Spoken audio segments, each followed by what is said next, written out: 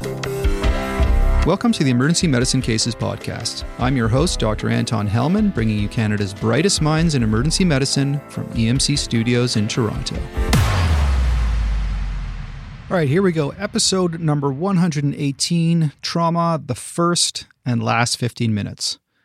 So contrary to the expectations of the lay public, the truth is emergency medicine is very rarely a matter of seconds to minutes. With the exception of a few presentations, the reality is, for the most part, we really are practicing urgency medicine. As the old adage goes, only two things happen instantly in medicine: vascular things and electrical things. Today we're here to say it's high time a new item was added to this list, and that is trauma. For innumerable reasons, trauma happens instantly, but can be addressed rather slowly. Paramedic on-scene times can be lengthy, often involving huge distances or difficult extractions from twisted motor vehicle collisions. Laboratory and imaging findings can be delayed by medical, systems, and human factors. Even the most basic interventions like applying a Thomas splint or inserting a Foley catheter can cause unexpected delays. But what the research is increasingly showing is that there's a golden period of intervention that can dramatically reshape your patient's outcome. We're not talking about the old golden hour. We're talking, of course, about the first 15 minutes, the golden window whose importance cannot be overstated. Today, we'll be spending much more than 15 minutes discussing this critical period in trauma care. The too good to miss quarter of an hour that can be the difference between coma and neurological recovery in TBI, uncompensated shock and perfusion pressure and hemorrhagic shock, or even life or death for your next trauma patient. It's my pleasure to have back on the show Dr. Kylie Bosman, Chief of the ED in Collingwood, Ontario, a ski resort town with a population of about 22,000. I looked it up. Now, you may remember Dr. Bosman's amazing performance on the podcast we did called Backboard and Collar Nightmares from a few years back. Welcome, Dr. Bosman, to the studio, and welcome back to EM Cases. Thank you, Anton. And back on the show for probably about the fifth time or so, none other than @Human Factors himself, trauma team leader at St. Michael's Hospital, Dr. Chris Hicks. Hey, Anton. Good to be back. And last but not least, Dr. Andrew Petrosoniak, otherwise known as Petro. Petro, I've been wanting to have you on EM Cases for years now. Dr. Petrosoniak is also a trauma team leader at St. Michael's Hospital. He's a master educator and researcher in trauma and simulation. Welcome, Dr. Petrosoniak. Thanks, Anton, for having me here today. It's a pleasure. Great to be on the podcast and be talking trauma for the next little bit. Let's just jump right into our first case. So you get a patch in from EMS of an otherwise healthy 45-year-old pedestrian who's been struck by a car at approximately 60 kilometers an hour. They report his vitals as the following: heart rate of 105, blood pressure of 100 on 80, respiratory rate of 25, O2 sat of 90% on a non-rebreather, and a normal temp. Airway is patent, but entry is decreased to the right chest. GCS is 13, and he has a large parietal scalp hematoma. They've given 100 micrograms of fentanyl and estimate a 12-minute transfer time to your ED.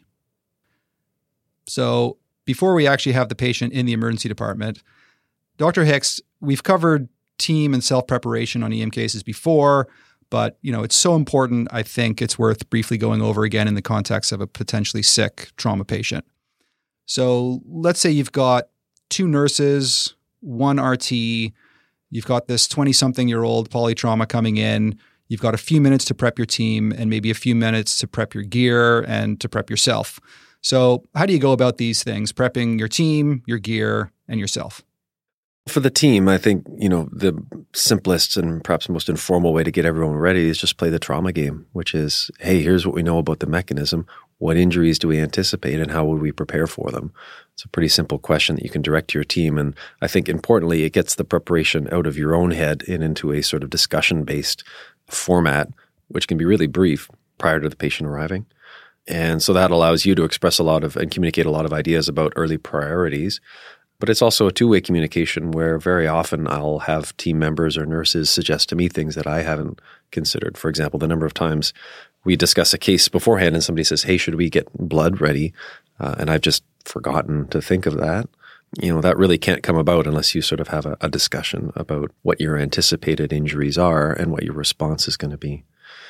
In terms of preparation, it just flows from that discussion. So once you have a sense of what the potential injuries are, not only setting up your equipment, but assigning specific roles to who's going to do what.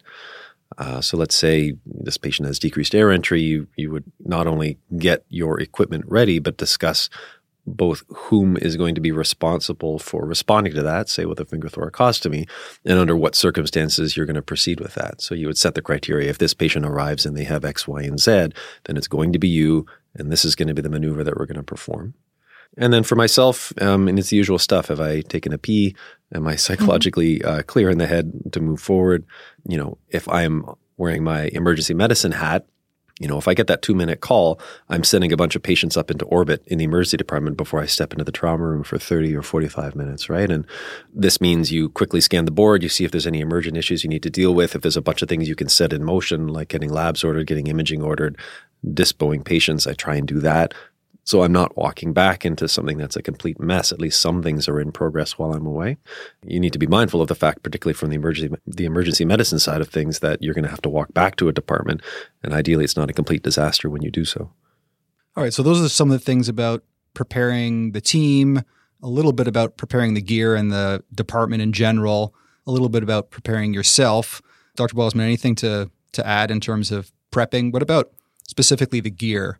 Like in your shop, you've got 1 or 2 nurses, an RT, and you. You are set up for trauma since you see a lot of trauma from the ski hills. How do you prep for your gear? And let's say you're in a place where you don't see a lot of trauma. How do you suggest prepping from a gear perspective? So I like the idea of sort of establishing that calm, opening that door for people to make suggestions. If, for instance, you're running through your prep and you've forgotten blood, as Chris pointed out. I think that role identification, okay, you're the trauma team nurse or however, you're running, and make sure that role identification is clear. And specifically for that gear, we about 2 years ago refitted our emergency department. We literally took all the millwork out of our emergency department. So there's no cupboards at the headers and there's no things that are closed. And we've actually gone to a completely rolly cart system. And so I literally call for the trauma cart to the bedside. And inside the trauma cart is collated, labeled, easy to find equipment, which includes pelvic binders, which includes the equipment that you would need for a surgical airway, the equipment you would need for chest tubes, finger thoracostomies, etc.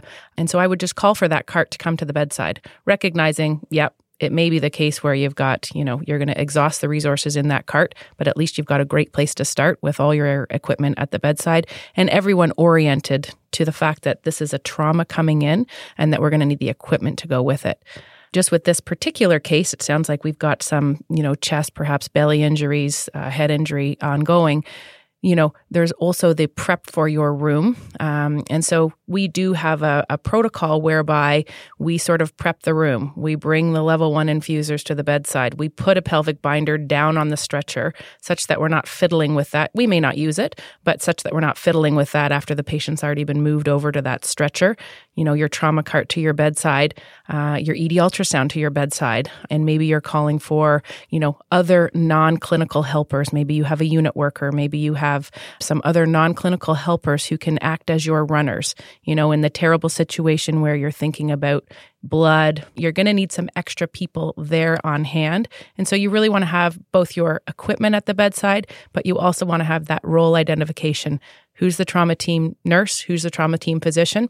And who are your helpers? From a rural trauma perspective, there's oftentimes now I work in a department where I have half-time double coverage and half-time single coverage, but there's lots of emergency departments in this province and in this country and worldwide, frankly, that you're not going to have those resources. And I think early on, if you are in a smaller spot, you start needing to think about who are my call-ins. If this goes left when I was hoping it was going right, if this guy starts going south, who are my call-ins? Do I have anesthesia that might be at home? Is it snowing out? Do I need to call them earlier rather than later and say, you know what, I'll send them back home if it turns out I don't need them, but I would rather have them en route if I think I'm going to need them. Those are some great practical points about calling in help if you're solo. And if you're in a shop where you don't have a trauma cart, for example, set up, that would be a great thing to discuss with your admin people and get Easy set put up. together. It doesn't mean that you're using more supplies than you otherwise would. It just means they're all in the same spot, and you're probably actually opening less stuff than you would be otherwise, trying to say, hey, is this the kit I thought it was? No, you know what your kit is and you know where it is. Music to my ears. Preparation, preparation, preparation.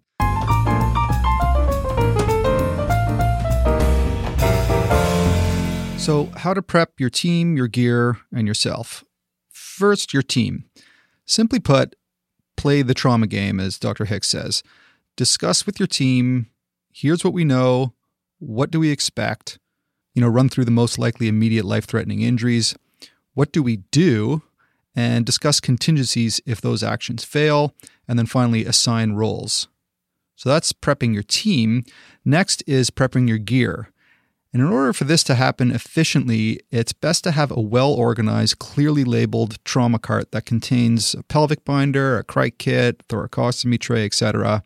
And when assigning roles, talk about what gear will be required to set up to complete each specific task. After preparing your team and your gear, you need to prepare yourself. So there's mental preparation that's required. Things like visualization of whatever complex task you anticipate you'll need to do for this trauma patient, deep breathing to calm your nerves, and positive self-talk, like something like, I got this, so that you're put in the right headspace before the patient arrives. So that's preparing your team, your gear, and yourself. The other things to consider are what's going on in the rest of your ED, and consider ordering up some tests and dispoing some patients if you have time so that your ED isn't a total disaster after you're done with your trauma patient. And finally, if you're a solo practitioner, consider early calling in anesthesia, surgery, peds, whoever might be able to help. All right, so the patient's arriving in your resus bay now. His vitals are pretty much the same as in the field, except that his heart rate has gone up from 105 to 110, and his GCS has dropped a bit from 13 to 12. You confirm that his airway is patent, consistent with the decreased air entry in the right chest, confirm a pneumothorax with point-of-care ultrasound. FAST is positive for free fluid in Morrison's pouch. His pelvis seems mechanically stable. He has no obvious long bone fractures, and his peripheral neurologic exam is normal.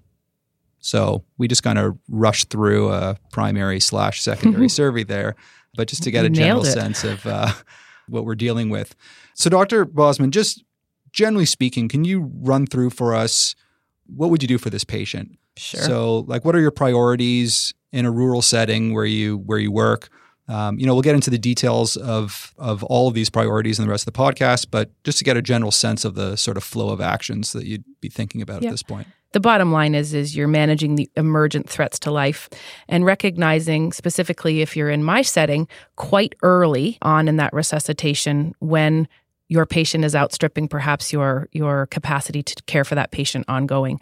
And so I think these things are happening in concert. You're managing the patient in front of you, but you're also launching your brain quite early to say, what's my end game for this patient? Do they need to get out soon? In which case, can I get one of my team members quite early on to start doing some of that clerical administrative work for my team, which is to secure this patient's ultimate destination, which is probably to have a chat with my friends down at the trauma center.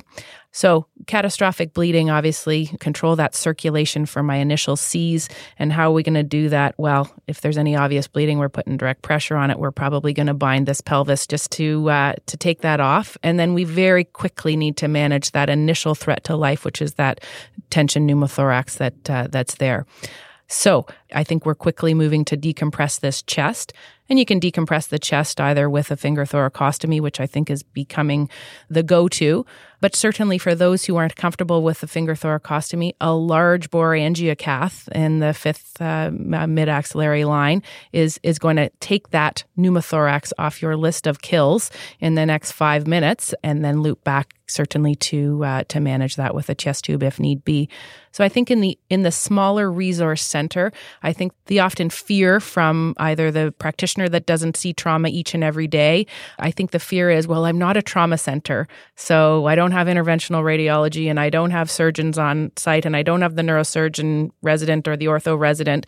I think that does a disservice to what rural practitioners do, which is to nail that initial resuscitation. And you can nail that resuscitation by focusing on the emergent, urgent threats to life, which are to really, really focus on those CABCs. So get the bleeding under control if it's obvious, bind that pelvis, quickly start working through your ABCs. And in this patient's case, that is to ensure that you reduce that threat to life, which is the tension pneumo. This patient in my shop would get either a finger or a needle thoracostomy right away. They would have their pelvis bound. They would immediately get a gram of TXA. I would start thinking, if I have a soft blood pressure, about getting some blood and blood products up uncross-matched, and that obviously is a time-sensitive thing, and so I would start that early. And then obviously moving on through your ATLS, DEF, deficits, exposure, et cetera. But I do think that rural practitioners, just as TTLs, can really do well in this first, labor intense, if you will, golden moments of fresh trauma. And these golden moments don't need all the fancy quaternary care stuff. So this golden moments operate very similarly in the small centers as they do certainly in the large centers, which is to focus on the basics, manage those emergent threats to life ASAP. That's a great overview of a lot of what we're going to be talking about in the rest of the podcast. Dr. Hicks, in the recent EM Clinics in North America article that you and Dr. Petrosoniak edited, you talked about the resequencing of the trauma resuscitation, kind of an extension of the mantra of resuscitate before you intubate, but applied to the trauma patient. Could you just explain for our listeners in general terms what the resequenced trauma resuscitation is and the reasoning behind it? Yeah, I mean, you've made it kind of easy for us with this case. You've given us a guy with a positive FAST who's got a soft and worsening blood pressure. People aren't going to miss, generally speaking, the fact that that patient is in hemorrhagic and possibly obstructive shock. I think it's worth pointing out in this case, before that patient even hit the door, you had vital signs that suggested a positive shock index, right? That patient's heart rate was greater than the systolic blood pressure. And that tells you that that patient has a greater likelihood of presenting in shock, possibly occult shock. In other words, it's not recognizable by any other mechanism. And that's going to be a much better predictor of the presence of a shock syndrome than things that we more typically rely on, like simple hard values for blood pressure and heart rate. And again, that's not going to be a big issue in a patient like this, where you've got a positive FAST and you've got a tension pneumothorax presumed. That's going to be an issue in the 85-year-old patient who doesn't have any obvious injuries, but has a heart rate of 105 and a blood pressure of 100. And it's not until you get much further down that patient's workup that you realize they have a smashed spleen and are bleeding quite severely. So part of the concept of resequencing resuscitation, as Kylie already alluded to, is the notion of putting circulation ahead of airway and breathing management. And that is really meant to countervene what ATLS would strictly prescribe as an A before B before C sort of paradigm. Now, to be fair to ATLS, it's never really been intended that you are meant to manage airway before breathing, before circulation, but that's how exam questions get answered more often than not. And we have, over time, I think, inflated the notion with assess airway with the idea of the necessity to manage airway as a priority. And yeah, this patient's, if they're going to be transferred, and it's almost certain that it sounds like they will be, or even just as a matter of their massive resuscitation, which it sounds like they're on their way towards, they're going to need an airway at some point. The challenge is putting the brakes on that process early on and realizing that if you intubate this patient now before you decompress the pneumothorax or get blood volume on board, you're going to be dealing with a trauma arrest or peri-arrest very soon, simply because of the mechanics of positive pressure ventilation, plus whatever you do by way of an induction agent that's going to make that situation worse for you. So the concept of resus resequenced, and I do need to give a nod to Petro because this was a concept that he really nailed in the development of this paper, is the simple idea that you need to, A, recognize the presence of shock or occult shock early, and then focus your management on physiologic priorities. And I can work it even further back to say, Simply that concept of focusing on physiologic priorities might mean you're not managing shock as a matter of priority. There may be other physiologic priorities present that you need to take on as your first intervention, but you're really tailoring your approach to what you think are the most severe and time-dependent injuries that you find. Some cases that might be a head injury, some cases that might be airway, some cases it might be circulation. But you really need to be adaptive enough in your initial response to target your intervention to what you as the clinician and what you as the team have identified as that most immediate priority, and get a little bit away from the dogmatic, scripted approach that ATLS would prescribe. It's very useful in detecting injuries. The whole reason we have ABCDE, it's a heuristic that allows us to be systematic in the face of multiple injuries, and that's fine. But having done that assessment, then you need to sort of put your thinking cap on a little bit and think, well, what's the most immediate priority here? And how do I address that? And this is really nothing new for emergency physicians. We're used to prioritizing all the time, but it's harder than it sounds. I can think of cases where you have a patient kind of like this one who has an immediate indication for intubation, but is shocky as all hell, has a pulse but no measurable blood pressure. And it's really, really hard to put the brakes on and just, bag valve mask a patient like that, or provide passive oxygenation and tell everyone to hold off while you decompress the chest, while you get blood on board. That's tougher than it sounds. So the idea of resequenced trauma resuscitation is not one that certainly we'll take credit for, but one that we've certainly been espousing over the last year or two as we've started to think about how we can do things a little bit better. And I think most of your listeners and most of us that have been taught trauma are pretty familiar with how a TLS has taught us, A, then B, then C, then D, then E. Over the last 30, 40 years, this has provided a wonderful paradigm to ensure that there's standardized knowledge translation across a whole slew of providers that otherwise, 30, 40 years ago, we didn't know how to take care of trauma patients. It's been borrowed a little bit from the ACLS paradigm of ABC, which has been wonderfully successful at helping people resuscitate patients that are in cardiac arrest. And we've looked at this and we've kind of realized in practice that following that strictly might make sense when you can do things in parallel, meaning that the airway, breathing, and circulation are evaluated all at the same time. The problem is there's a bit of an unintended consequence that we might imagine that the airway gets definitively managed before the breathing, and the breathing gets managed definitively, not simply evaluated before the circulation. And it's when that happens that we can potentially run into problems. And I would think that, in fact, this could definitely lead to patient harm. What do I mean by that is these patients often need immediate resuscitation when they get in, but they may not need immediate airway management. And so when we look at these sick trauma patients that come in, when I say they don't need immediate airway management, that just means that they may not need immediate airway management in the first 5 or 10 minutes. Nobody would disagree that the patient that's head injured, that's altered level of consciousness, that's going to be sent to another institution or needs to go to the OR, isn't going to need intubation. But by doing that intervention, by going ahead and intubating, we risk that patient's well-being if we under-resuscitate them or fail to resuscitate them.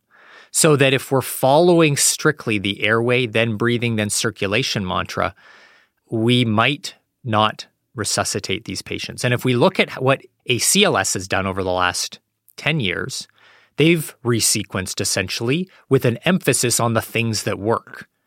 Compressions first, circulation first, and then they deal with airway and breathing. The same thing is what we're talking about here. And so when I think about these patients, the biggest thing that we try and deal with is what is their physiologic priorities? What are the physiologic priorities that they need dealt with upon their arrival? And really, I can divide it into two. The first thing is the patient that has massive external hemorrhage. And that's the patient that comes in with either blood pouring out of their neck from some stab wound or some, massive injury to their right arm because they've had a brachial artery injury. And clearly we're not going to go ahead and intubate that patient right away. We're going to do what we all know how to do, even lay people know how to do, put some pressure on it or put a tourniquet on it. And so right there, we've shifted away from A, then B, then C, and we've moved right to C, which is a circulatory intervention of tourniquet or direct pressure. And that is the first thing that we're going to address. The other thing that will happen simultaneously is that we will immediately address airway for patients that have what we would consider critical airway compromise. And so those patients are two. Those are the patients that have critical hypoxia or they have a dynamic airway. And so when we look at those patients, the critical hypoxia is the patient that comes in that you're like, yeah, this patient needs to be intubated, no doubt. But let's see how we can deal with a non-rebreather, see what their SATs are like, and you just aren't getting anywhere. And the SATs continue to plummet. You're going to have to intervene. And so that patient is going to get intubated right away. The other patient is the patient that you don't think if you come back in 2 minutes, the airway is going to be there. So the patient with a stab wound through the neck or the GSW through the neck where you're really watching the airway close up in front of you, that patient also needs to be intubated. So we're looking at the moment I see these trauma patients come in, I'm going to think about what are the two immediate life threats? Do they have any massive external hemorrhage that I need to control immediately? And do they have any significant or critical airway compromise that I cannot let go of? And I'm going to manage that immediately. Then I have an opportunity to move along and look at, hey, is this patient in shock? What are the elements contributing to their shock? How can we first identify what that shock is? What are the constellation of signs, bedside measures that we can use, and then address those? And maybe along the way, the patient is going to need to be intubated. But by addressing the shock, primarily hemorrhagic and obstructive shock in these patients first, we can then safely move or more safely move to intubation, putting the patient a little bit at less risk than they would if we just immediately intubated them. So that is, in essence, somewhat of an example and an overarching approach to this resequencing concept, this idea that no longer are we going to follow the alphabet exclusively, but we're going to follow the patient's physiologic priorities. And we keep coming back to that, but it's so critical that we understand when we look at these patients, what is it that they need and what can we fix immediately? It's all well and good for our listeners who are obviously engaged in listening to these new paradigms that are coming forth.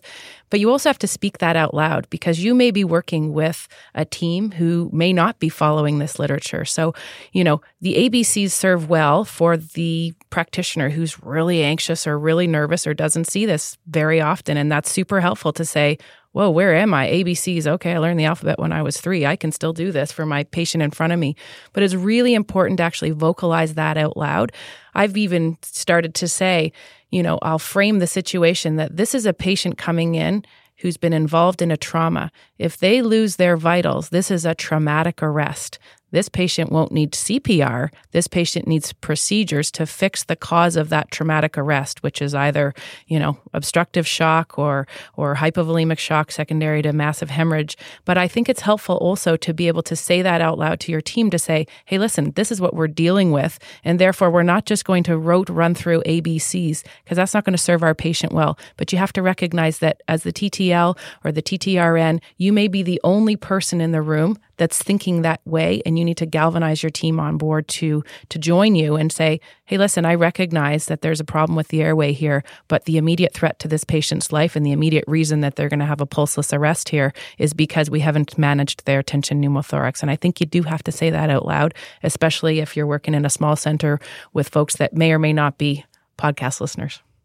So with this paradigm shift to the CABC, the vast majority of patients are going to fit that paradigm very, very nicely. But there are a few exceptions to that approach, the CABC. There are some situations where A will be your priority. In fact, what are those situations? I just don't want our listeners to think that for every trauma patient, you're thinking CABC. if we get dogmatic about CABC, then we'll end up with some of the same problems that we ended up being dogmatic about the ABC. Yeah, of course. I mean, I guess the notion of resequencing is again, still really that. You need to focus on the most immediate physiologic priority or injury-based priority, and sometimes that's airway.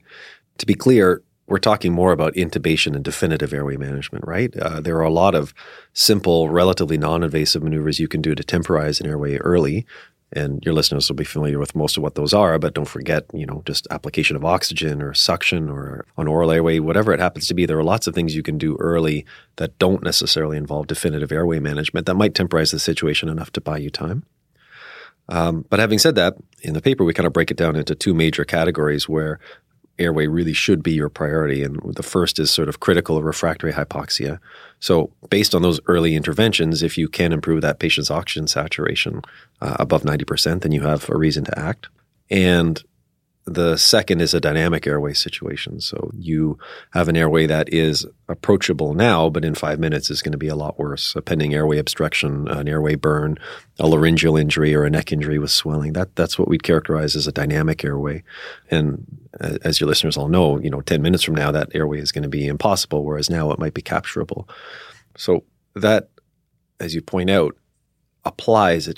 It applies to the minority of trauma. I've seen a lot of trauma patients that need intubation, but comparatively few of those trauma patients need intubation right now.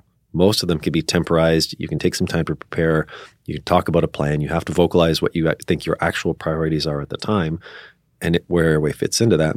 But it's relatively uncommon to see a patient who hits the door needing intubation. But those situations do exist, and you have to know what to look for. And I would also just add that in a single operator type system in a rural setting, remember that if you are the only person that's capable of managing that airway, think about the time lost by you moving up to the head of the bed and perhaps taking you away from other life-saving procedures that the patient may require. And so those are all sort of the dance of trauma, if you will, in a lower resource center that need to be thought through. By doing this, what am I not doing? And I think that's part of your thinking. And that's true even in a big trauma team environment, right? If you've devoted a bunch of resources and a bunch of nursing time towards drawing up drugs, and you've got a couple of people at the head of the bed, and you've paused everything else because now we're intubating, there's still an opportunity cost there. So I would say it's probably more true in a rural setting. That's true. But this just comes back to Kylie's point about the importance of vocalizing what you see as the priority, because don't make the assumption everyone else sees it the same way. Everyone's going to walk into that room with their own sort of mental model of what's important, and it's important by way of articulation that you get everyone on the same page with what the true priorities actually are.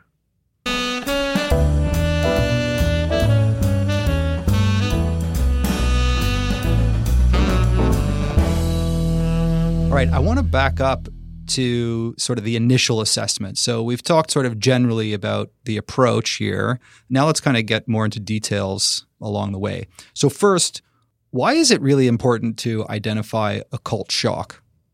I mean, we know someone who's in florid shock. That's usually pretty obvious. But like Dr. Hicks was alluding to a bit earlier, you could have the patient whose blood pressure is just a little bit soft and their shock index is actually a little bit off.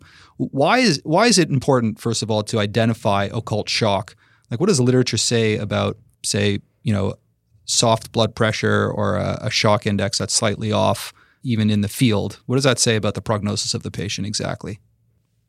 So I really like the data out there about the single drop in the field or single drop in the trauma bay, in that it really is a practical piece of information that the clinician can use right at the bedside. So as you've already alluded to, patients that have a single drop in the field have higher rates of need for intervention. They have higher rates for need for transfusion and ultimately mortality compared to those patients that never have that drop.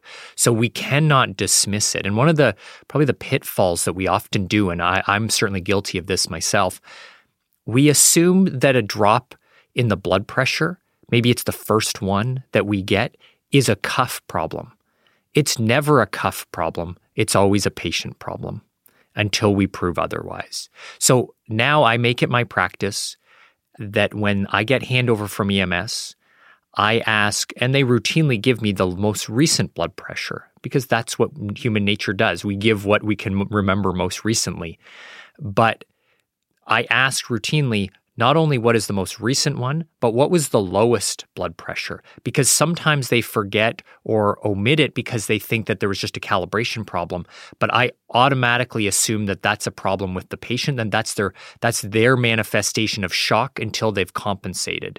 So certainly it's something that I've added to my practice. I've found it incredibly helpful to identify in those few cases where I wouldn't have any other indicator other than that single drop in the field.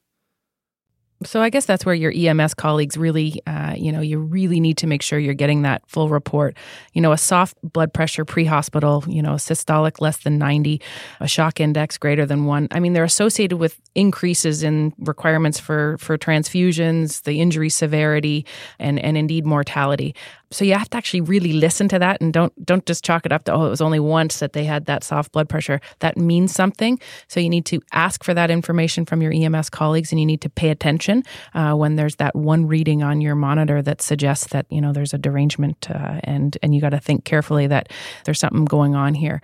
The sooner you can get organized, you're just pulling that time zero back, whether the time zero is, from your blood bank yanking your first unit of cells out of the fridge, or whether that's your time zero to cue in that you need to get TXA on board, or whether that's time zero to say, hey, listen, this patient's pretty quickly going to go down the drain and I'm 2 hours away from a trauma center. I want to make that call early because we know that those minutes do count. All of that's true. In addition to that, every trauma needs a destination, whether you're at a trauma hospital or at a peripheral hospital. A lot of trauma care is where are you going next? And again, a patient who's got 2 gunshot wounds to the chest, who's hypotensive, is going to the OR, and everyone is cool with that. And things tend to move pretty quickly in that circumstance. But it's not this patient, it's the elderly patient with a mechanism that you can't really delineate. Maybe it doesn't seem as risky to you, who has a positive shock index, but not a whole lot else on primary survey, where you really see the momentum in the trauma room slow, and people fart around a lot longer and they take longer, and you're not as clear on what the next destination is. Maybe you're going to CT, but you're just kind of dragging your feet, and maybe CT isn't the right destination at all given what you've seen in the primary survey, but you just haven't picked up on it yet.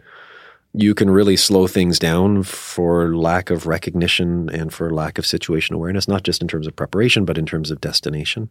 And so again, I think it comes back to clearly articulating the fact that, yes, this patient appears to be in shock or occult shock. Yes, that's linked to worsening outcomes, increased incidence of bleeding, increased incidence of the need for early operative intervention. But that also gets your team refocused on the need to move things along quickly as opposed to losing momentum, which can be pretty detrimental in terms of outcomes as well. All right, so some of the numbers that might tweak you into the patients in occult shock are a shock index of more than 1, a pre-hospital systolic blood pressure of less than 110, and then sustained, and things like poorly perfused extremities. And of course, there's the mechanism of injury. But suffice to say that there's some patients who aren't obviously in shock, who are in occult shock, and you really need to pay attention to the numbers like the shock index, the systolic blood pressure over time. And there is evidence to suggest that even a single systolic blood pressure of less than 105 is associated with, for example, a 12-fold increase in the need for immediate therapeutic intervention.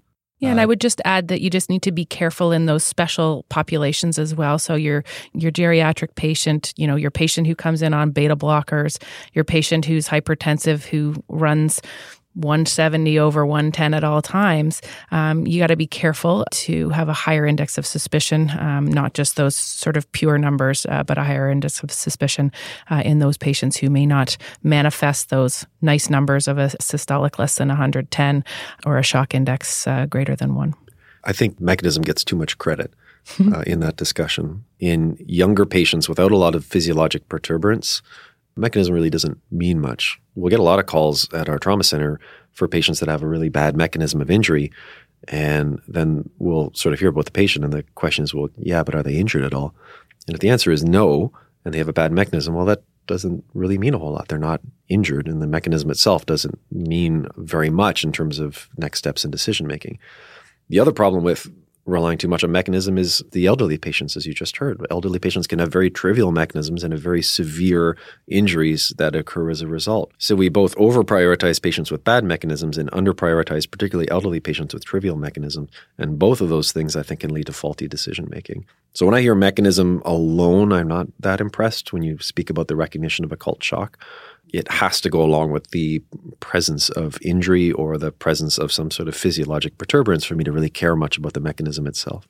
Great point. I guess 40 years ago when cars weren't built the way they are now, mechanism was a lot more important. If they have a nice squishy, airbag, it's going to slow that delta V down. Yeah. I've had cases of, 20-year-old guy roll over, car getting stuck under a truck, and he walks into the department and says he feels fine. Mm-hmm. Not to give mechanism credit, which is what I just said you shouldn't do. But I hear that story, and I think that's not a worrisome story. You just dissipated a ton of energy by rolling your vehicle. Anytime a vehicle rolls over multiple times, unless you're ejected from the vehicle, that is a more trivial mechanism than most people give it credit for. So again, if I hear that story, I don't really care unless they say, oh, by the way, his heart rate is 130 and his blood pressure is 80. Now I'm listening. Mm-hmm. You have to be practical. If somebody falls from 7 stories, okay, sure. That's worrisome. But in and of itself doesn't necessarily prompt you to do much apart from maybe get prepared for specific injury patterns by playing the trauma game. Okay. I just want to kind of review there. You had mentioned, Dr. Bosman, the situations where the shock index might not be helpful. Sure. Like someone on beta blockers, some of the older patients. I understand there's something called an age-adjusted shock index. Can you guys tell us a little bit about that? Yeah, you can adjust the shock index for age, and the exact number escapes me, but you can adjust it based on the patient's age. You can also do a delta shock index, and this may be also useful for geriatric patients who have a shock index that's less than 1, but if it's changing sort of from the pre-hospital setting to the emergency department by more than a degree of 0.1 or 0.2, that's considered significant as well. And that necessarily hasn't been rigorously validated over time, but it's one way to circumvent the notion of a shock index in a patient who might have other comorbid disease that can confound that measurement. Okay. Generally speaking, shock index is very useful for the vast majority of patients. However, you really do have to think about those patients with uncontrolled hypertension. The older patients, you might use an age-adjusted shock index. Patients on beta blockers, calcium channel blockers, you really got to rethink your shock index in those cases. All right, let's move on to vascular access and fluids. What kind of vascular access do you recommend initially, and when you package up the patient for transfer to a trauma center or to the OR? Specifically, is a central line necessary before transferring the patient out of your ED? Are 2 big peripheral IVs good enough? What if you can't get a peripheral line? Is an IO good enough? What's the ideal IV access? What's acceptable? What's your take on all of that? Yeah, so I think as soon as the patient rolls in from EMS, we have a number of ACPs that are working. And so oftentimes, depending on time at scene, the patients may or may not have a peripheral IV. I can say that within sort of 60 seconds, my nurses are fairly furiously, one on each extremity working for a peripheral IV. And I would say that shortly, thereafter, within a minute and a half or so, getting the idea of whether or not, peripheral access is happening. And if it's not, then we're pretty quickly moving to IO. It's easy for trauma patients. It's fast. It's successful. You can get, high rates of infusion. So I would say a couple of years ago, my go-to was tibia. I'm now doing humerus because I think your infusion rates are way better. It's easy to do. And I would say probably the preferred resuscitation site. You can get infusions, a unit of packed cells in probably 10 minutes or so. And they're going to reach the central circulation pretty fast. So I would say peripheral IVs if you can get them. If you can't, pretty quickly moving to IOs. And there aren't any medications that you would usually give through a peripheral IV that you can't administer through an IO. In terms of central access, I think central access takes a long time. It's MD dependent, so not a great use of limited resources. But yeah, I would say peripheral IVs if your nurses can get them and get them in a swift manner, but pretty quickly looking to put an IO in. I will say that the IO doesn't mean that once I resuscitate that patient through my IO, that we're not then trying to get peripheral IVs. So it's not one or the other, recognizing that most scenarios you're going to want more than one access point and ability to deliver more than one fluid or medication at a time. Yeah, so with thinking about the IV versus IO, which one's better, my preference is to get large bore IV access, peripheral IV access, like Kylie and Chris have already alluded to. But if we don't have anything else, we certainly have the luxury of putting in or having enough hands on deck to put in central lines. But we often receive patients with IOs, and that's been the method of resuscitation, and it's worked incredibly well. When IO goes in, it's incredibly important to recheck how well the flow rate is going, because sometimes we overestimate how much we can get through them. They definitely need to be pressurized. And if they're not flowing well, then you certainly should be looking for another IO. And when they do start to flow, it does not mean that you're satisfied with that as your exclusive point of vascular access, but rather go back and check. Maybe that vein in the arm suddenly pops out and you can actually get some venous access. And then go back. Now you'll have another, put in a 20 gauge, 18 gauge, a 16 gauge if you can, and you'll have some much better access. So I would consider that sort of a dynamic process where the IO is temporizing only for a matter of minutes even, and then you continue to have whoever is best at IVs. Most places it's nurses, or maybe somebody using ultrasound, and go and get a peripheral line that way. Mm-hmm. And Dr. Hicks, in the trauma center, you've got a bunch of people. Do you have one person putting in the femoral line while everyone else is at the head of the bed dealing with the airway and the pneumothorax and everything else? Depending on the patient, are you okay just with a couple peripheral IVs and getting the patient up to the OR? Yeah, if the patient has adequate peripheral IV access, we typically don't do more than that. It's usually not required. Different patients will have different needs. And whether or not you insert a central line cordis or a triple lumen, again, depends on the patient's needs. Most of the time, if you're giving volume, you're putting a cordis in. Where you put it, again, kind of depends. If I have the real estate around a patient's head and neck, I prefer lines above the diaphragm and will move preferentially to something like a subclavian cordis. But as you point out, there may be people up at that head of the bed doing chest tubes and airway, and it can be a little bit crowded, in which case the groin suffices just fine. In the era of Reboa, we may be doing more femoral, arterial, and venous ports of access, and that's become a bit of a paradigm shift for us at our trauma center. And I think it's important to frame the conversation, as you just heard, not in terms of peripheral IV or interosseous or central line. The reality is, I think in a patient where you can't get anything other than an interosseous line, IOs are good for starting transfusions. And yes, you can get blood in and you have to put it under pressure. It will take longer, but you can do it. I think so long as you're getting blood products, TXA, given via an interosseous, you have to then say, okay, once things are stabilized and once my patient is resuscitated, now they need something else. And that may actually be a central line. I don't know, except under really extreme circumstances, if a patient should be shipped out only with interosseous access. I think somebody should attempt central access at some point, particularly if you're undertaking massive transfusion in a patient like that, because you are going to need other ports of access. So I think it's useful to frame it not as an either or, and that interosseous lines are great to get things started, and then you may need to move to something else thereafter. And sometimes you find once the patient's been resuscitated a bit, those peripheral lines are a little bit easier to find, or you have a little bit more time and you can break out the ultrasound, whatever it happens to be. But we have to get away from the notion that you can only pick one, because the reality is a patient's probably going to need one and then the other, or a combination of those to really make sure your ports of access are adequate.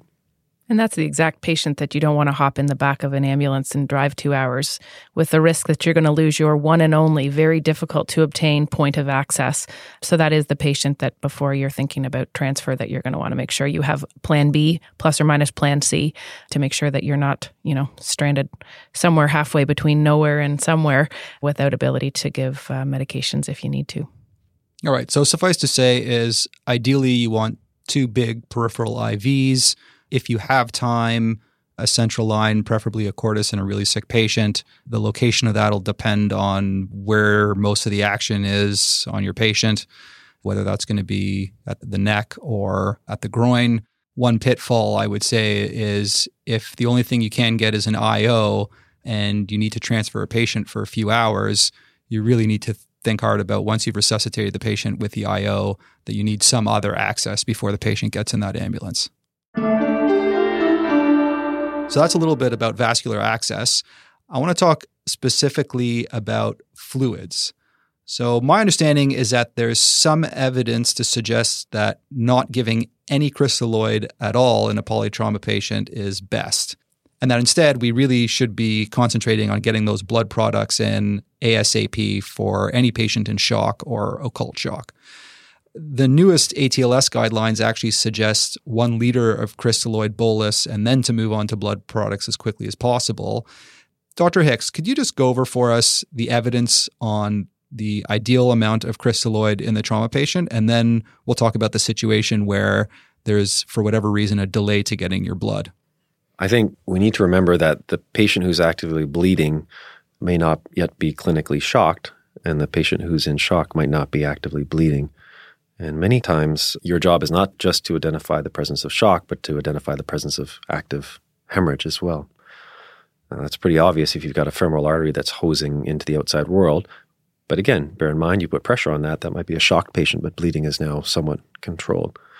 The two scenarios are not the same. And your job, in part, is to manage shock, but also recognize the presence of active bleeding. The best way to figure that out, to our knowledge, is still a fluid challenge of some kind. And anyone who has a transient or absent response to a volume challenge is presumed to be actively bleeding. And that paradigm, as imperfect as it is probably our best way to discriminate between patients that might need emergent operative care and those that don't.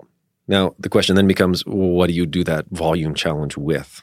And both of your options, really.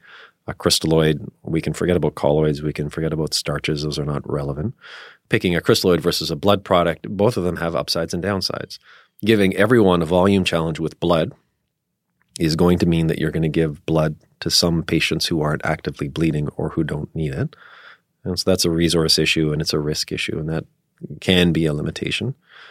Versus giving crystalloid to patients, which we know worsens early coagulopathy, which worsens dilutional coagulopathy, which tends to mess with the patient's core body temperature, which makes that triangle of death of coagulopathy and acidosis worse and worse and worse. And so it's a bit of a trade-off. My belief is, and I think the evidence increasingly supports this notion, if you believe or know that a patient is bleeding and that's their source of shock, then give them blood and blood products to correct for that.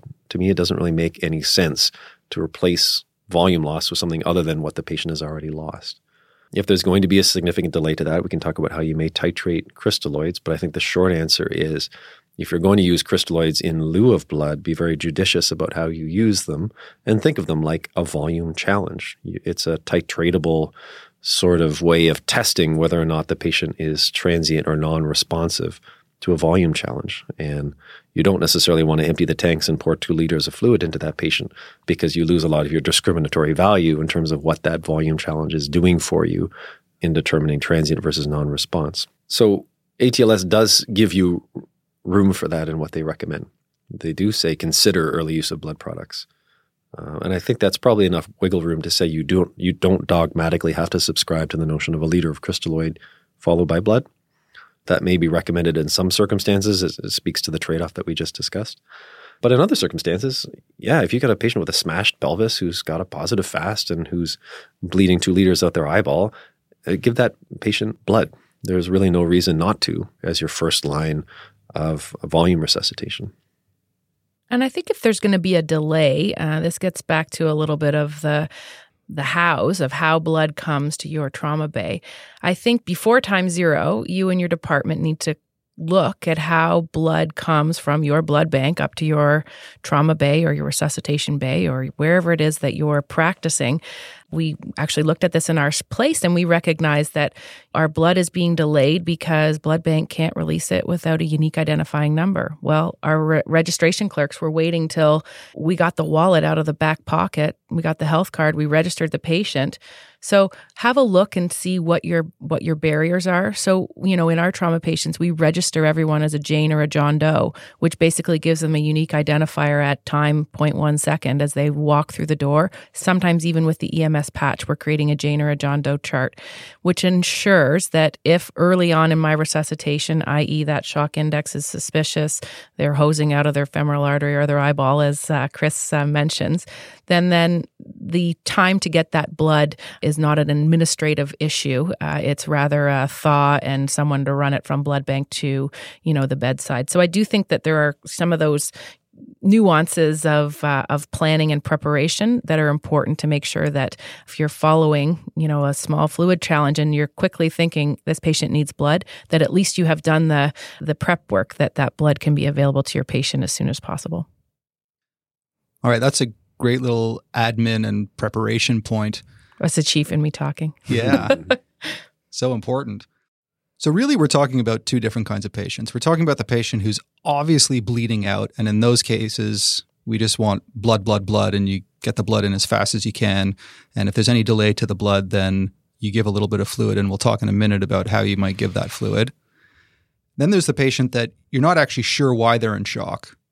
And to be honest, I didn't really give that much thought myself about the idea of a fluid challenge.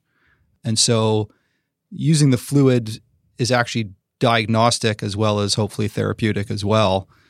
So giving that little fluid challenge and seeing if they do respond, that basically and for how long they respond. Yeah. Mm-hmm. That'll basically confirm that the patient, yes, is bleeding out somewhere, and then you do need to get to your blood quickly. Let's talk a little bit about how you actually give the fluid in the situation where there is a delay to getting your blood for whatever reason. You got this patient with a blood pressure of 100/80. Their heart rate was 105. Now it's 110. It's going up. You've done your fast. They're bleeding. They need blood, but for whatever reason, there's a delay to getting the blood. Let's say it's 10 minutes. Let's say it's 20 minutes. How do you give fluid in that situation? So don't put it in a mini bag and don't run it in over an hour. You want to put it on a pressure. You want to give it in a swift fashion, and you probably want to give aliquots 250 cc's at a time, and then watch for your response and then see what type of response you have. Is it sustained? Is it nothing? In which case you're barking up the wrong tree and you probably need to look for other sources or causes of shock.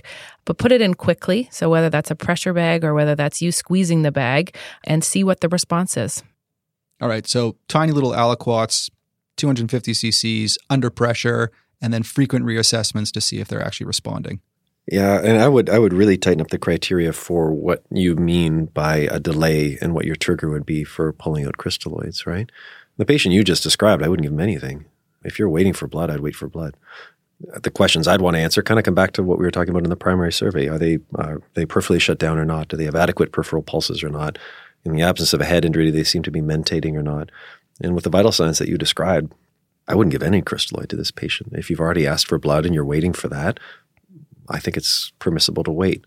Now, what the specific triggers should be for when you would intervene are still a matter of debate, and there are a bunch of paradigms being investigated. One of them is this concept of controlled resuscitation, which would take the criteria for when to give crystalloid way, way down below what most people, I think, presently would be comfortable with, which is a systolic less than 70 or the loss of peripheral pulses in blunt injury, or the loss of central pulses in penetrating injury.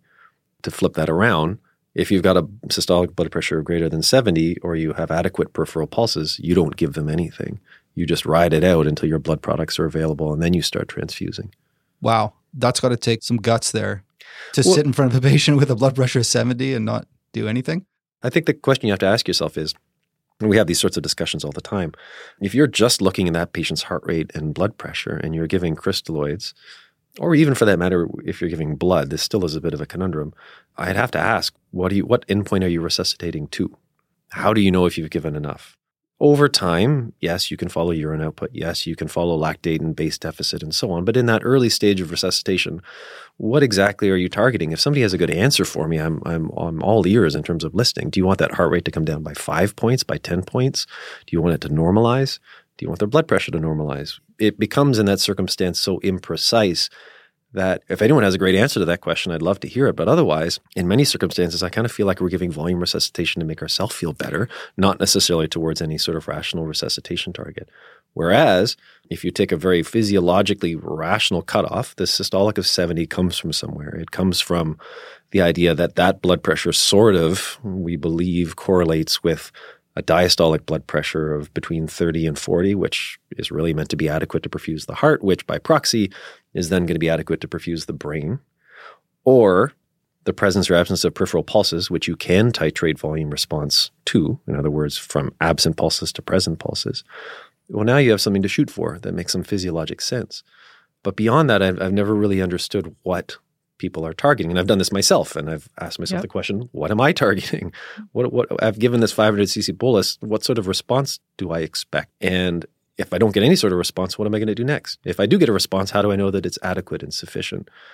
We, I think, in many situations conflate the notion of pre-operative controlled resuscitation and normalizing physiology with post-operative resuscitation, where now your targets really are normalizing and restoring physiology back to a patient's baseline. When that patient goes to the OR, they get their spleen taken out, they're not bleeding anymore. Yeah. Now you can start targeting towards things that look a little bit more normal. But in the early stages, you're actually not targeting those issues at all. You're targeting adequate perfusion, not perfect, but adequate peripheral tissue perfusion. And you're trying to help that patient's ability to form a clot. Yeah. And neither of those things have anything to do with blood pressure and heart rate, which I think is really important to bear in mind. Yeah. I mean, even in the setting of a non-trauma patient, it's very controversial as to what adequate perfusion is.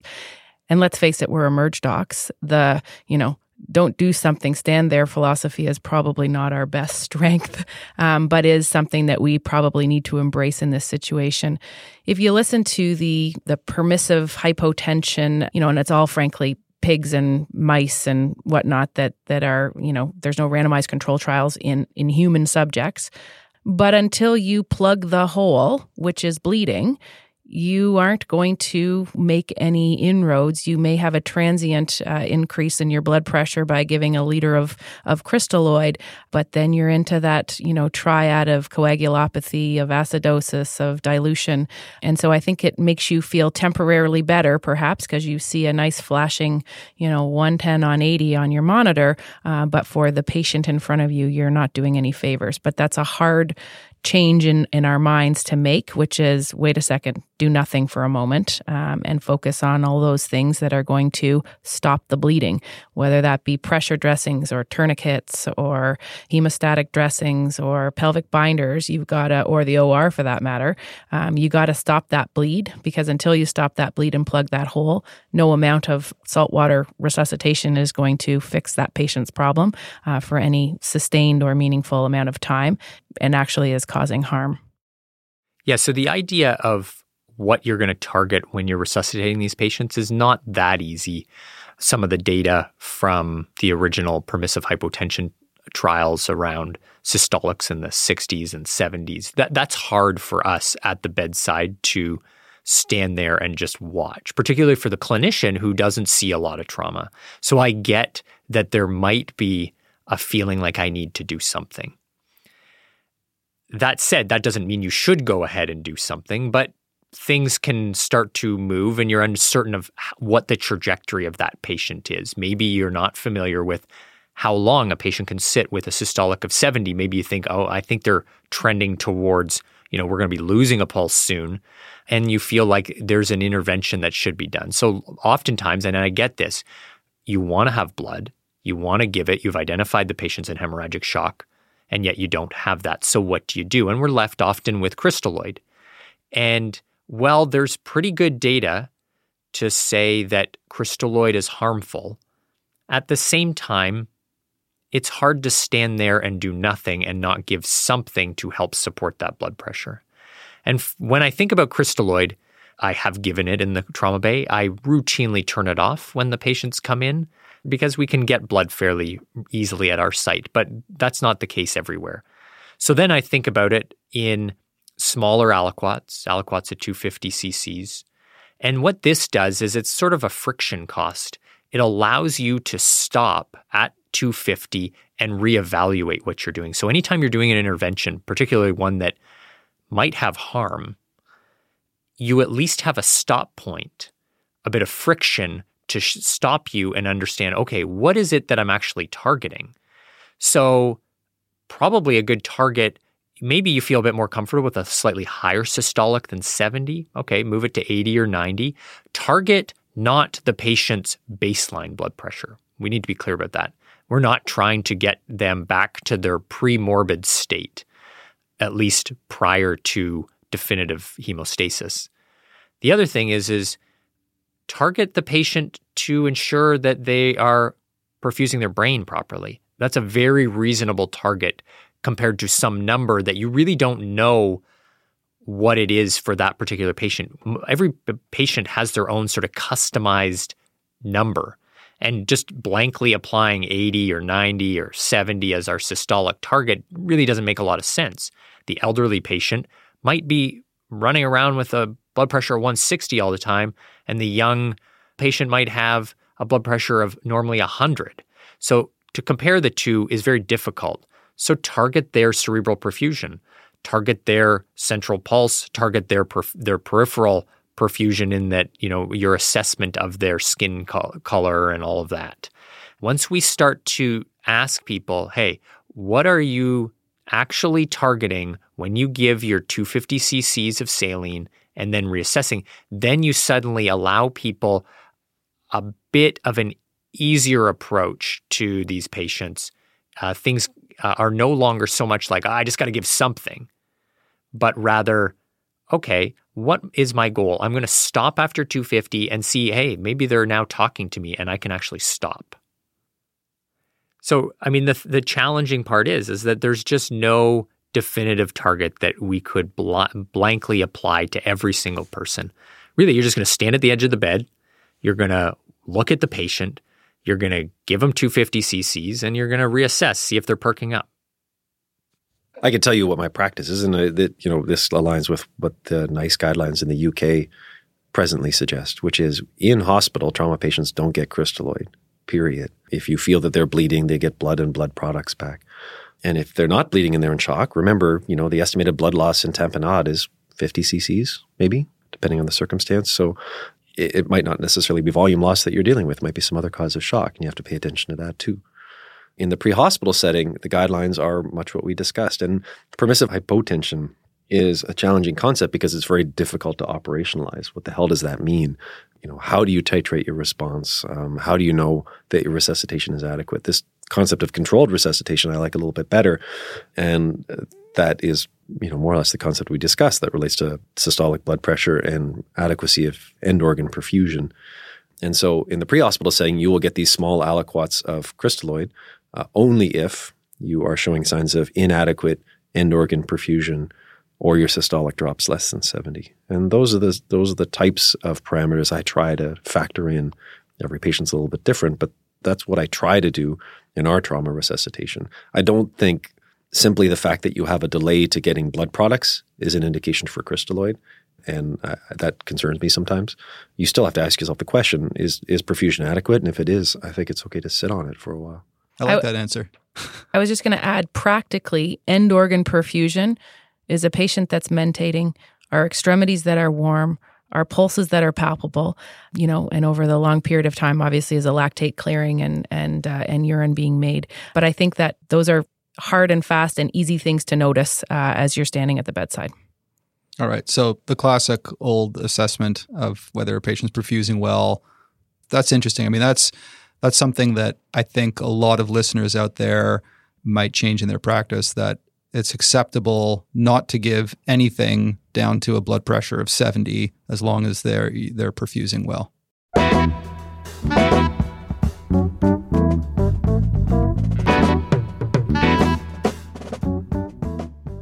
Let's move on to TXA. So we've mentioned TXA. We all know giving it early in a patient who's obviously bleeding, but I just want to talk about some of the nuances. It's become standard to give it within 3 hours, but it's not really clear to me which patients should actually get TXA. Does every patient who you suspect has any internal bleeding at all get it, or just those that are showing signs of shock or occult shock? What are the specific indications for TXA? And then we'll talk about some of the contraindications. So I would say suspected internal bleeding for sure, systolic blood pressure less than 90 for sure, altered level of awareness for sure. There's very few downsides to TXA. I think if you're sitting on the fence and you're not sure, I think you got to give it. You really, really want to reduce that clot lysis early on in that patient's presentation. Yes, for kids. Yes, for adults. Yes, for the patient with a history of DVT-PE. Yes. Yeah, really similar. I think the paradigm that we're trying to use is if you're thinking about giving blood products, you should give TXA as well. Because it's hard to know. I mean, if you know they're bleeding internally, that's one thing. But a better proxy is, well, are you planning on transfusing this patient or not? And if the answer is yes or probably, then I think TXA is indicated. There's lots of TXA literature. You can read the Grash trial, you can read Matters, et cetera. I think probably my favorite take home about TXA, with the worldwide burden of trauma, if TXA was given to every one of those patients that had, suspected internal bleeding, soft blood pressures, altered LOAs, you could save 70 to 100,000 lives per year with TXA alone. I find that to be an impressive number. Unless you're in the States, in which case apparently TXA doesn't work. Sorry, America. All right. So when you're on the fence, give TXA. There's not much of a downside. Now, when you say not much of a downside, are there any contraindications to TXA? I mean, you had mentioned even someone who's had a recent DVT, you'd still give. Yeah. I mean, TXA. I think the only caveat that I would point out is that TXA, is not superseding your field control. So you got to get control of the bleeding, whether that be direct pressure, tourniquet.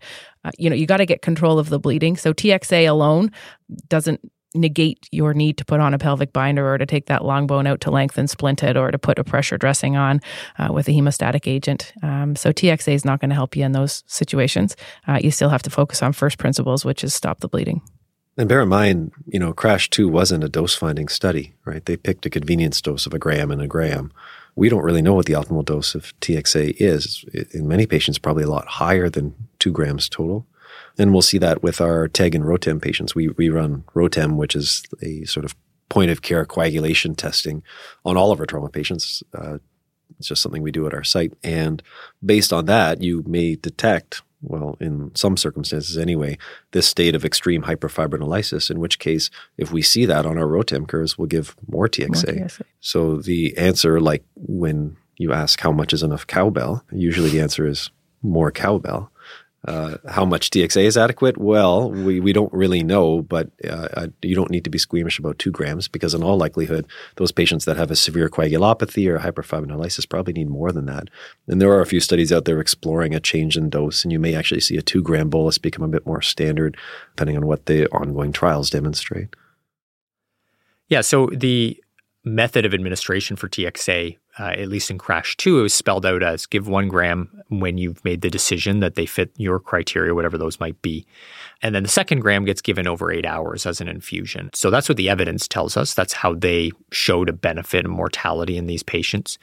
Practically speaking, I find that challenging. There's an opportunity cost to your nurses or whoever it is at your site setting up an infusion, and you got a bunch of other things going on. So for me personally, outside of the evidence, if I see the patient, I'm going to give them 1 gram. I've made the decision that I think they're bleeding. Then they're in the trauma bay for 15, 20, 30 minutes. We're doing interventions, and I realize, hey, you know what? They're not bleeding. Maybe their hypotension was secondary to obstructive shock. And then I'll just withhold the 2nd gram until I see evidence of bleeding, and that's okay. If they continue to bleed, or there's blood coming out of the chest tube, or they have obvious pelvic hemorrhage, then that 2nd gram, I'm not going to burden my team with setting up an infusion. I'm just going to ask them that they give it over just in a bolus, just like the first one. All right, good to know. So when in doubt, give TXA and keep your ears and eyes open for the possibility of, rather than giving 1 gram up front, giving 2 grams up front may be the new dose.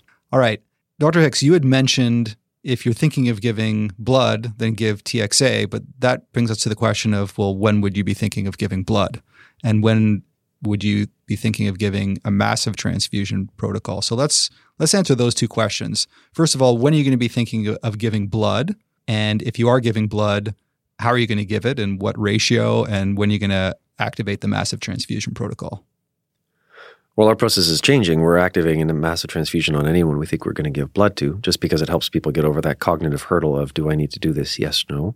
And as it turns out, it hastens blood delivery, and it doesn't necessarily result in any further blood product waste.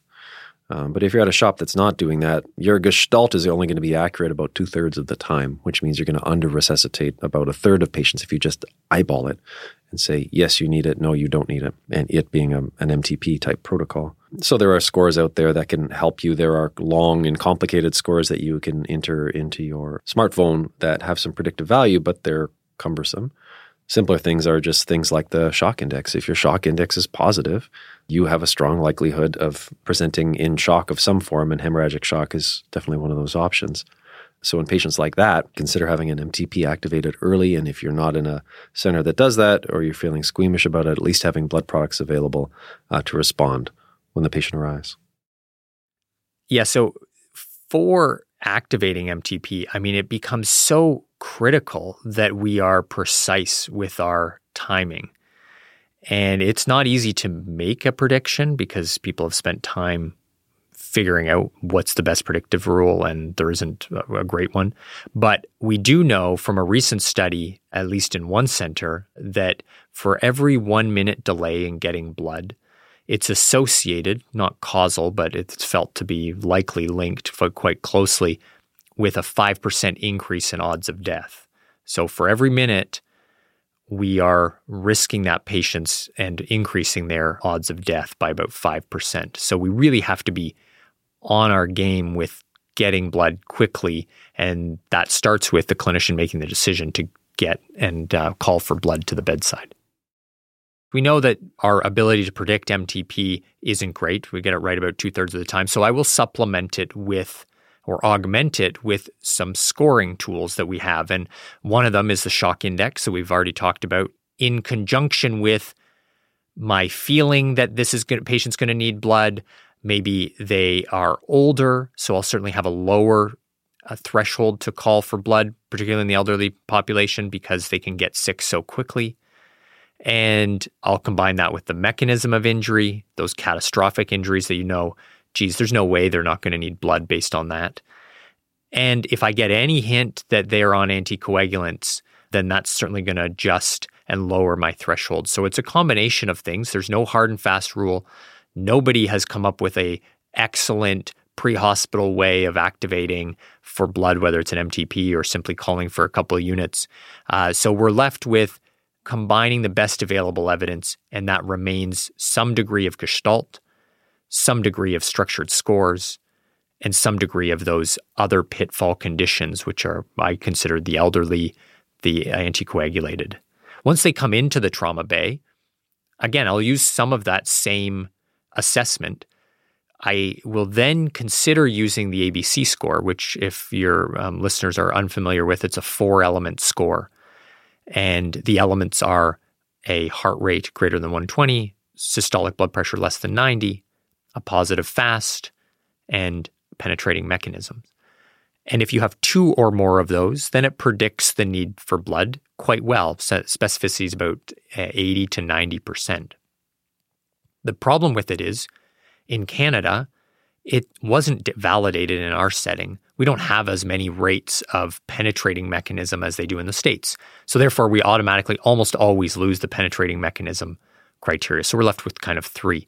You can't really apply the ABC score in the pre-hospital setting if your pre-hospital teams aren't using a FAST.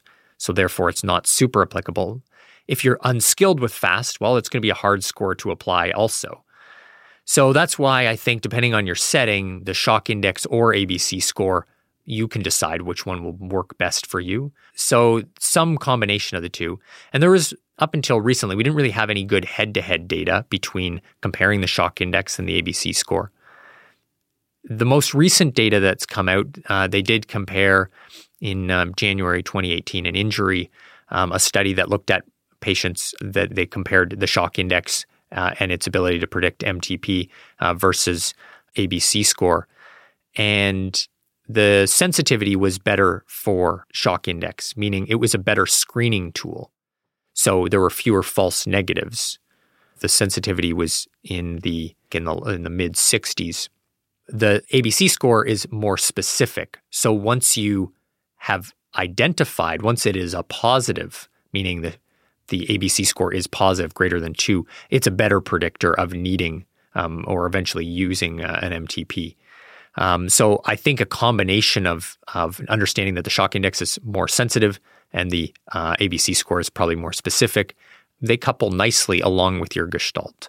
And that's what I would use at the bedside when I'm evaluating the patient. And I'm really looking to understand, is this exclusively hemorrhagic shock, and quickly identifying an obstructive picture. And if that's the case, then you can certainly call back your blood if you identify that it's all just from a tension pneumothorax. But definitely overcalling is the rule here. Your goal probably is to over-triage the need for an MTP in these patients, recognizing that the chance of withholding a massive transfusion in someone that needs it has more harm associated with it. And an MTP does not create all that much more waste in terms of those products are still refrigerated and can be sent back to the lab if they're not used. I would say in smaller centers, the downside of starting an MTP is that it does put your, single coverage lab technician to your exclusive MTP to the exclusion of all the other, lab-based things that are going to need to happen in your hospital at any given time. So there is sort of that downside, but I would say for the patient in front of you, there's significant upside to erring on the side of caution and starting your MTP. When you talk about how to do it, you don't necessarily need to give a unit of FFP for a unit of blood and take an adult dose of platelets and chop it up into 5 and give that.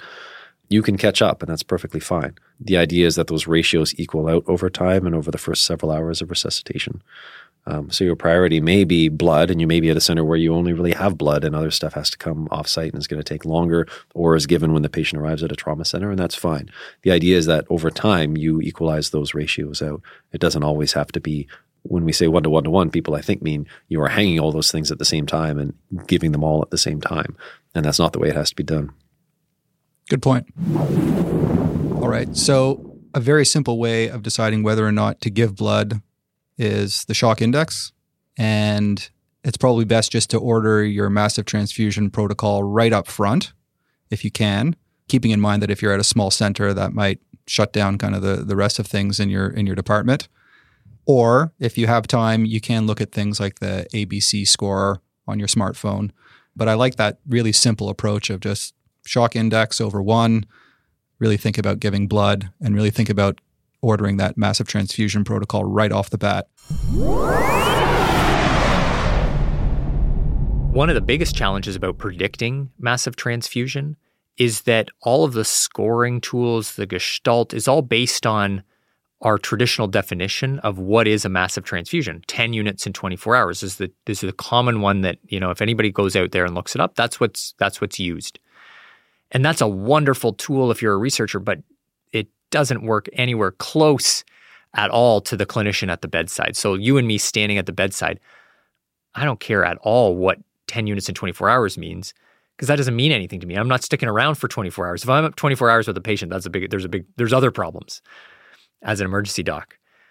But what we're starting to realize is that with that definition, there's a survivor bias. First of all, you got to get 10 units in 24 hours. So if you don't ever get there, there's a bunch of patients that are super sick that die after they get 8 units. And they're just automatically excluded from these studies. So we're not understanding how to resuscitate a lot of patients who just end up dying, or we're under resuscitating because we're not activating, because we're using a definition that's just complete BS. So now we have a lot of researchers, particularly in the States, looking to get something that is practical for us as clinicians. And this idea, perhaps some of your listeners are familiar with, the idea of resuscitation intensity, which first of all, I just love the term. I think it just means that, geez, I'm hard at work and I'm doing the best I can for this patient. But the concept is that resuscitation intensity is a patient that receives, or we're measuring how many units in 30 minutes they need. And what resuscitation intensity kind of considers a positive is 4 units in 30 minutes. And the nice thing about it is that it can be 4 units of anything. So a liter of crystalloid counts as 1 unit, 1 unit of packed cells, 1 unit of FFP. So this is like super practical for me at the bedside. I'm like, okay, I've hit 4 units in 30 or maybe even 60 minutes. and they're still hypotensive, bleeding in front of me. This is a patient that if I haven't activated MTP already, I should, because we do now have data that these patients have higher mortality at 3 hours, 6 hours, and 24 hours than those patients that never need 4 units of anything in 30 minutes or 60 minutes. So there's really some nice data starting to come out about this. And I think it's something practical that we can kind of take back to the bedside and say, all right, this is a patient that I better pour all my resources on because this patient is super sick. And if we don't, we're not even going to get to what the traditional definition of massive transfusion is because they're going to die before they even get the 10 units. All right, time for the monster review. Let's start with before the patient arrives. First, prep your team with a team huddle. Prep your gear with specific role assignments tied to the specific gear, and prepare yourself mentally. Try and tidy up your other patients before your trauma patient arrives, and consider early calls for help. That's stuff to do before the patient arrives. Then, when your patient actually arrives in the emergency department, with resequencing the trauma resuscitation in mind, focus on physiologic priorities rather than the classic ABCs, and vocalize your assessment and plan. So you have to ask yourself, what are the immediate priorities? First, massive external hemorrhage. Put a plug in the hole. Next, if there's critical or refractory hypoxia or a dynamic airway, manage the airway up front. But for the vast majority of trauma cases, the airway can wait while you concentrate on circulation. It's the occult shock that can really trick us. And there's 5 ways to assess for occult shock. 1, ask EMS about the lowest blood pressure. If it was low, assume hemorrhagic shock. Or if the blood pressure is trending down, assume hemorrhagic shock.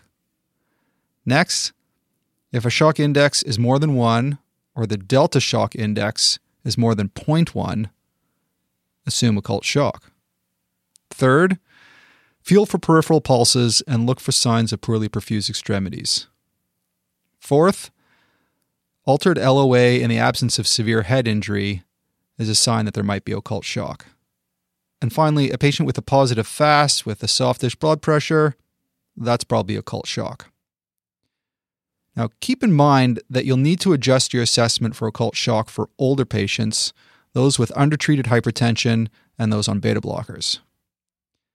So now I just want to talk about a few of the sort of key actions just to consider in your resuscitation of the really sick trauma patient in the first 15 minutes. First, there's the bilateral finger thoracostomies. There's direct pressure and or tourniquets for external bleeding. There's a pelvic binder, even if you don't have an X-ray. There's TXA that you should be giving as soon as possible in 1 or maybe 2 grams. There's blood products as soon as possible, early call to the trauma center, and vasopressors only for spinal shock. What about vascular access? Well, 2 large bore peripheral IVs are initially your best bet. If you can't get them though, a humerus IO is your go-to. But be sure to check flow frequently, and once your patient is resuscitated, then try going back and getting those peripheral IVs and or a central line. Don't transfer a patient long distances with just 1 IO. If it fails, your patient's in big doo-doo. Now, what about volume resuscitation? Consider the following before you volume resuscitate your patient.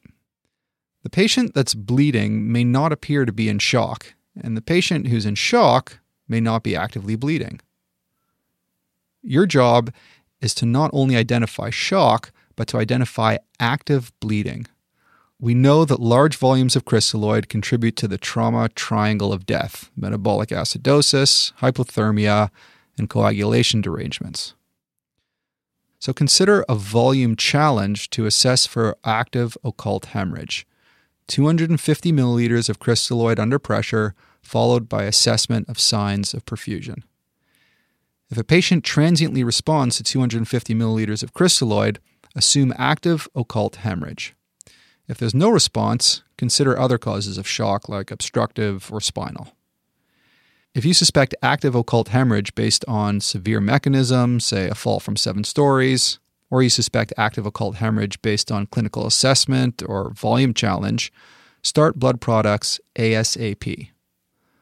While there's fairly well-studied resuscitation targets in the first few hours of trauma resuscitation, urine output, lactate clearance, base deficit, etc., there's little to guide us in the first 15 minutes of trauma resuscitation. If there's a delay to start blood transfusion in a patient presumed to have hemorrhagic shock, consider only small boluses of crystalloid, that's 250 milliliters, just enough to maintain adequate tissue perfusion. That's peripheral pulses in blunt trauma or central pulses in penetrating trauma.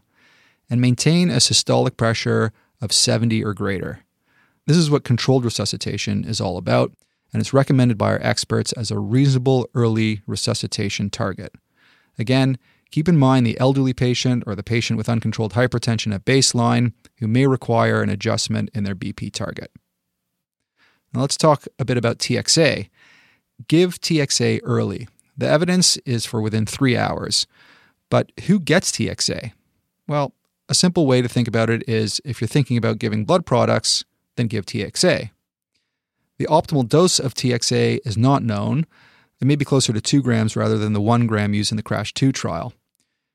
Regardless, if you have ROTEM, that'll guide your dosing for TXA. If the indication for giving TXA is the same as the indication for giving blood, then what are the indications for giving blood? Well, Gestalt alone isn't going to cut it. It's only accurate 2/3 of the time, so you can't rely only on Gestalt. Right off the bat, if the shock index is greater than 1, give blood. How about when to activate a massive transfusion protocol?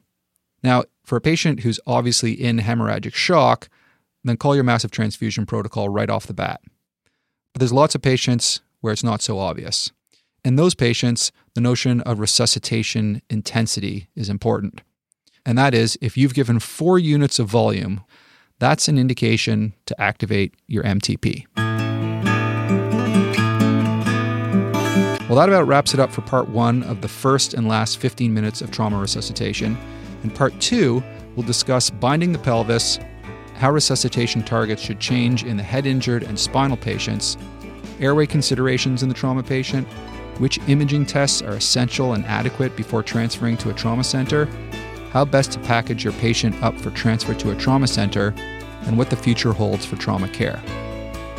And finally, just a couple of announcements. If you weren't able to secure tickets for the February 2000 EM Cases course, it sold out really quickly. We're adding a second one-day course in June, so check the EM Cases website for details as they become available. And talking about courses, tickets for EMU, the Emergency Medicine Update Conference, which is the biggest independent EM conference in Canada, those tickets are on sale at emupdate.ca. Now, if you haven't been to EMU, or even if you have for that matter, check out the EMU 365 videos on the EM Cases website. They've got Petro's talk on massive transfusion and trauma and a whole slew of other world-class talks for your viewing pleasure. And I can't hold myself back from letting you know that there will be a new addition to the menu of EM Cases podcasts in the new year. I won't give it all away now, but I'll just tell you it's going to feature bite-sized clinical nuggets direct from your favorite EM Cases guest experts on a variety of topics that either aren't especially well taught in residency programs or that staff docs usually have challenges with. Oh, and one last thing. Save the date. The sold-out podcast camp course in October 2018 was such a huge hit that we're going to run another podcast camp course on September 21st and 22nd, 2019 in Toronto. So save those dates and check podcastcamp.org for updates. Until next time, take it easy.